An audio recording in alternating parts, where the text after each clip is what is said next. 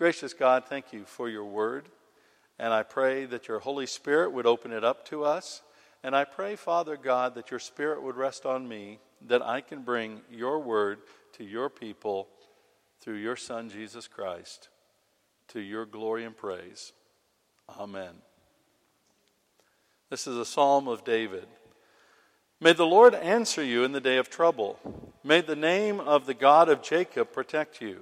May he send you help from the sanctuary and give you support from Zion. May he remember all your offerings and regard with favor your burnt sacrifices. May he grant you your heart's desire and fulfill all your plans. May we shout for joy over your salvation, and in the name of our God set up our banners. May the Lord fulfill all your petitions. Now I know that the Lord saves his anointed. He will answer him from his holy heaven with the saving might of his right hand. Some trust in chariots and some in horses, but we trust in the name of the Lord our God. They collapse and fall, but we rise and stand upright. O Lord, save the King. May he answer us when we call. May God bless to us this reading from his holy word. Now, one of the big issues that we face when times are turbulent around us is the issue of complaining and grumbling. Now, most of us like a good complain, grumble session every now and then. It just, sometimes, frankly, sometimes you just need somebody, hopefully a friend, not your boss, because this could get you fired, but a friend just to offload all your complaints and your grumbles and all those kinds of things and just kind of dump it and let it go.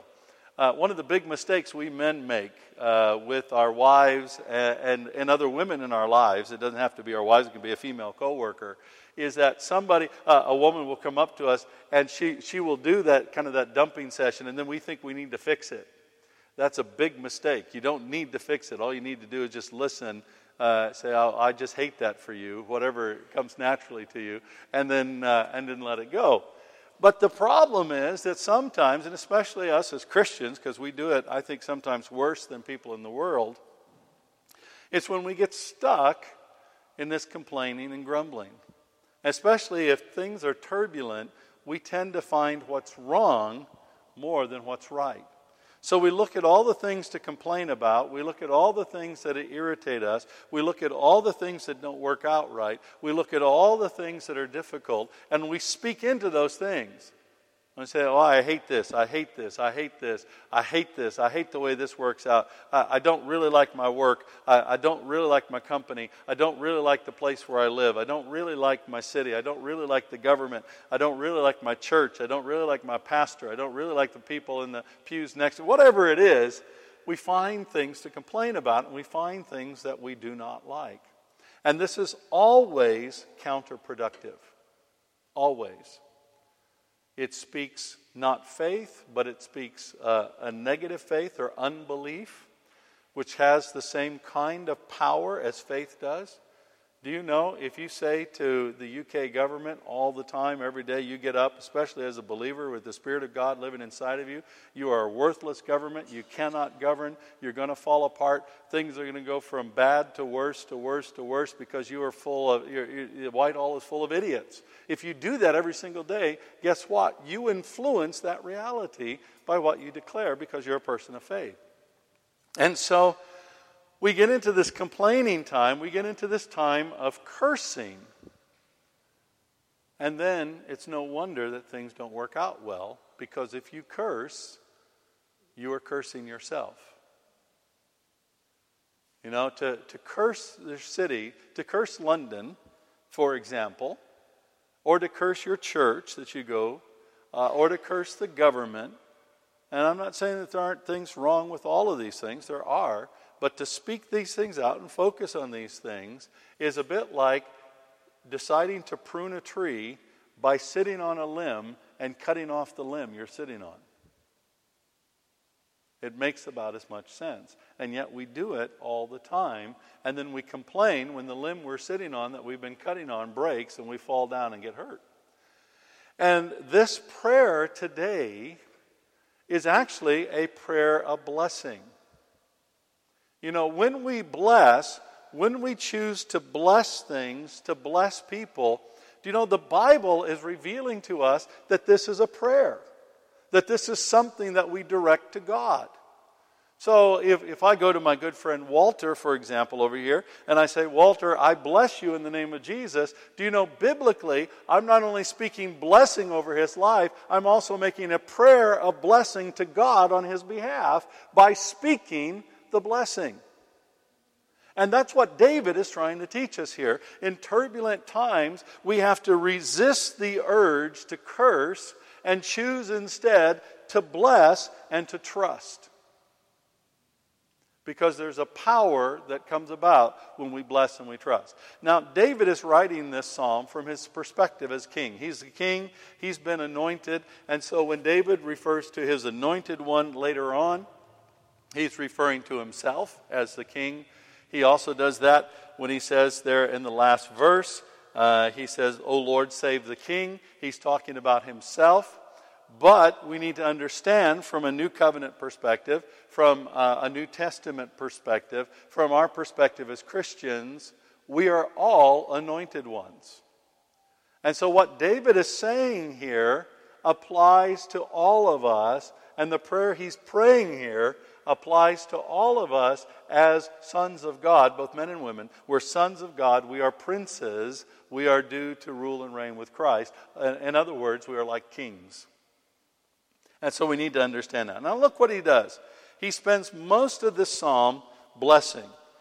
May the Lord answer you in the day of trouble. Now most of the time what we want to do is say to people in the world. Now, and notice here, now David is talking to the people of God, but the people of Israel were not all people of God. Do you know that? They were part of the nation of Israel, and they were part of that, but they were not all followers of God. They were not all believers. And they were saved by grace through faith, just like we're saved by grace through faith. The difference is we know the object of our faith. They were looking toward the object of their faith. But it's very important to note that. And so when David's pronouncing a blessing, he's pronouncing this blessing not only over his friends, but also his enemies. Not only over those who would acknowledge his kingship, but even over those who would not acknowledge his kingship. And this is an important principle for us to understand in turbulent times. We need to bless everything that moves. Now, this doesn't mean that we agree with everything that our boss does or everything that the government does. And this certainly does not mean that we would approve of any kind of sinful activity or the endorsement of something sinful. We would reject that. But the best way for somebody to repent is not to curse them and berate them into repentance, but it's actually to bless them so that they might receive repentance by the Holy Spirit and come into alignment with God's will, which is the ultimate blessing that any human being can experience. So it's not attacking people and berating them that leads them. It's God's kindness that will lead us to repentance, according to Paul in Romans chapter 2. So, what is David saying here? May the Lord answer you, that's everybody, in the day of trouble. We don't want anybody to experience trouble. May the name of the God of Jacob protect you. We want our society to be protected from Islamic extremism and from terrorism. And so we're praying that over everybody. We want the Muslims in our society to be protected against Islamic extremism. And the atheists, and as well as the Christians. May he send you help from the sanctuary and give you support from Zion. We want God to help our boss be the best boss possible, our company to be as good a company as one could possibly work for, our government to be the most effective government possible, our church leaders to be as effective as they can possibly be, even our fellow Christians to succeed in every way that they can. And that's what we're blessing them with. May he remember all your offerings and regard with favor your burnt sacrifices. We want people, even when they take tiny baby steps toward God, to experience a connection with God. Sometimes we have an attitude toward other people that, well, until you have sacrificed like I've sacrificed, I don't want God to bless you like he's blessed me. And unless you've sacrificed as much as I've sacrificed, I don't want God to bless you more than He's blessed me.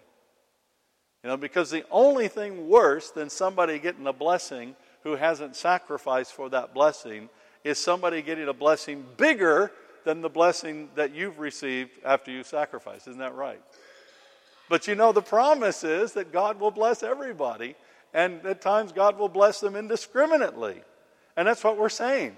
May God bless you indiscriminately, irrespective of the level of your sacrifice. May God give you a blessing there. May He grant you your heart's desire and fulfill all your plans. And this blessing is not only that people would have the desires of their heart met, but they would understand the desires of their heart. A lot of times people don't even understand the desires that they carry around with them. They think that they might want this kind of person in a relationship. And I've seen so many men and so many women fall into this trap where they fall for somebody that seems to meet their idealistic standard of who a perfect partner might be, only to discover after they get married or tragically even after they live together that the person isn't all that they were cracked up to be. And they realize that, maybe this other person who maybe wasn't as physically attractive to me initially actually might have been a better partner and really would have fulfilled my heart's desire even more. So this prayer, this blessing is to say, let you know what your heart's desire really is and the desire that God has placed in your heart and His DNA for you, and that all your righteous plans would be fulfilled. May we shout for joy over your salvation, and in the name of our God set up our banners. This is a blessing to say, we want you to be saved, we want you to be healed, and we want to be able to celebrate over your life. That's the blessing. So we're speaking this blessing. We're speaking these blessings over our coworkers, over our church friends, over our enemies. May the Lord fulfill all your petitions. So it's blessing after blessing after blessing after blessing after blessing.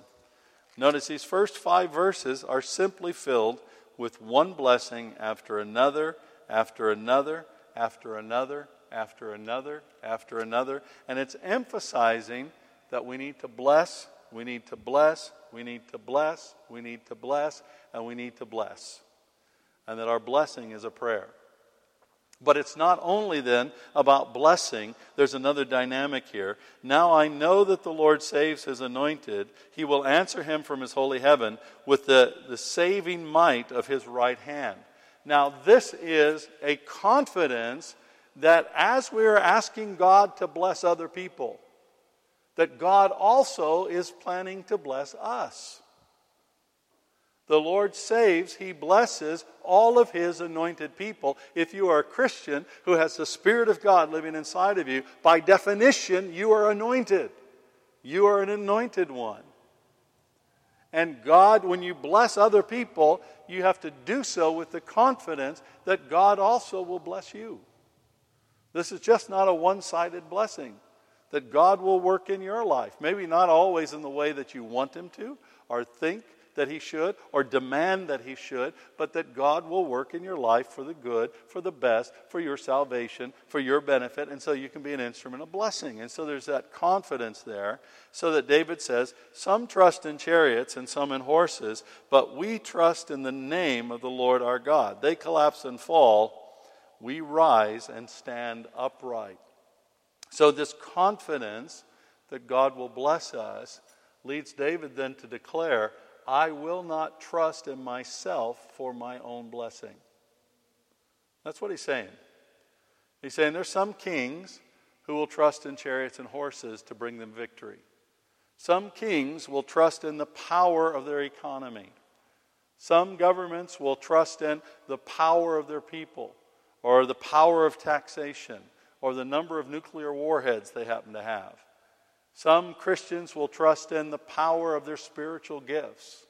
or the power of their intimacy with God, or the power of their biblical knowledge, and so on and so on and so on. Some pastors will trust in the power of the numbers that they have, listening to their sermons all the time, every single day. And David says, no, we're not going to trust in any of these things. We're not going to trust in ourselves. We're not going to trust in our outward circumstances, because the source of our blessing is not our outward circumstances. It's not ourselves. It's not our money. It's not our government. It's not our country. It's not any other thing except the Lord our God. And so we trust in the name of the Lord our God. We trust in His reputation. We trust that what He says is good. We trust that what He says He'll do, He will do. He will fulfill it. He will keep His promises. We trust in the Lord our God. And so we declare He will answer us when we call. So in turbulent times, we need to step into blessing and step into trust, and not step into criticism and cursing. And our blessing and our trust has power, not because of the strength of our blessing, not because we get words right or anything like that. It has power because Jesus Christ is our Lord and Savior as a believer. He died on the cross, rose again for us, so that through faith in Him, we would have life and have it to the full. And we trust because the Holy Spirit of God lives inside of us, giving real power to the words that we speak. And we trust because we are sons and daughters of our Heavenly Father, who loves us as His children. And so from that platform, we bless because it brings honor and glory to Jesus. Let's pray. Gracious God, thank you so much for the ability to bless, for the power in the blessings that we speak, both publicly and privately. Lord, teach us how to bless well, how to bless our city, how to bless our workplace, how to bless our government, how to bless our nation, how to bless our families, how to bless our churches, how to bless our friends, and how to bless our enemies. Let us be agents of blessing in the world around us. Let our hearts reflect yours as hearts of blessing and grace. For we pray it all in Christ's name. Amen.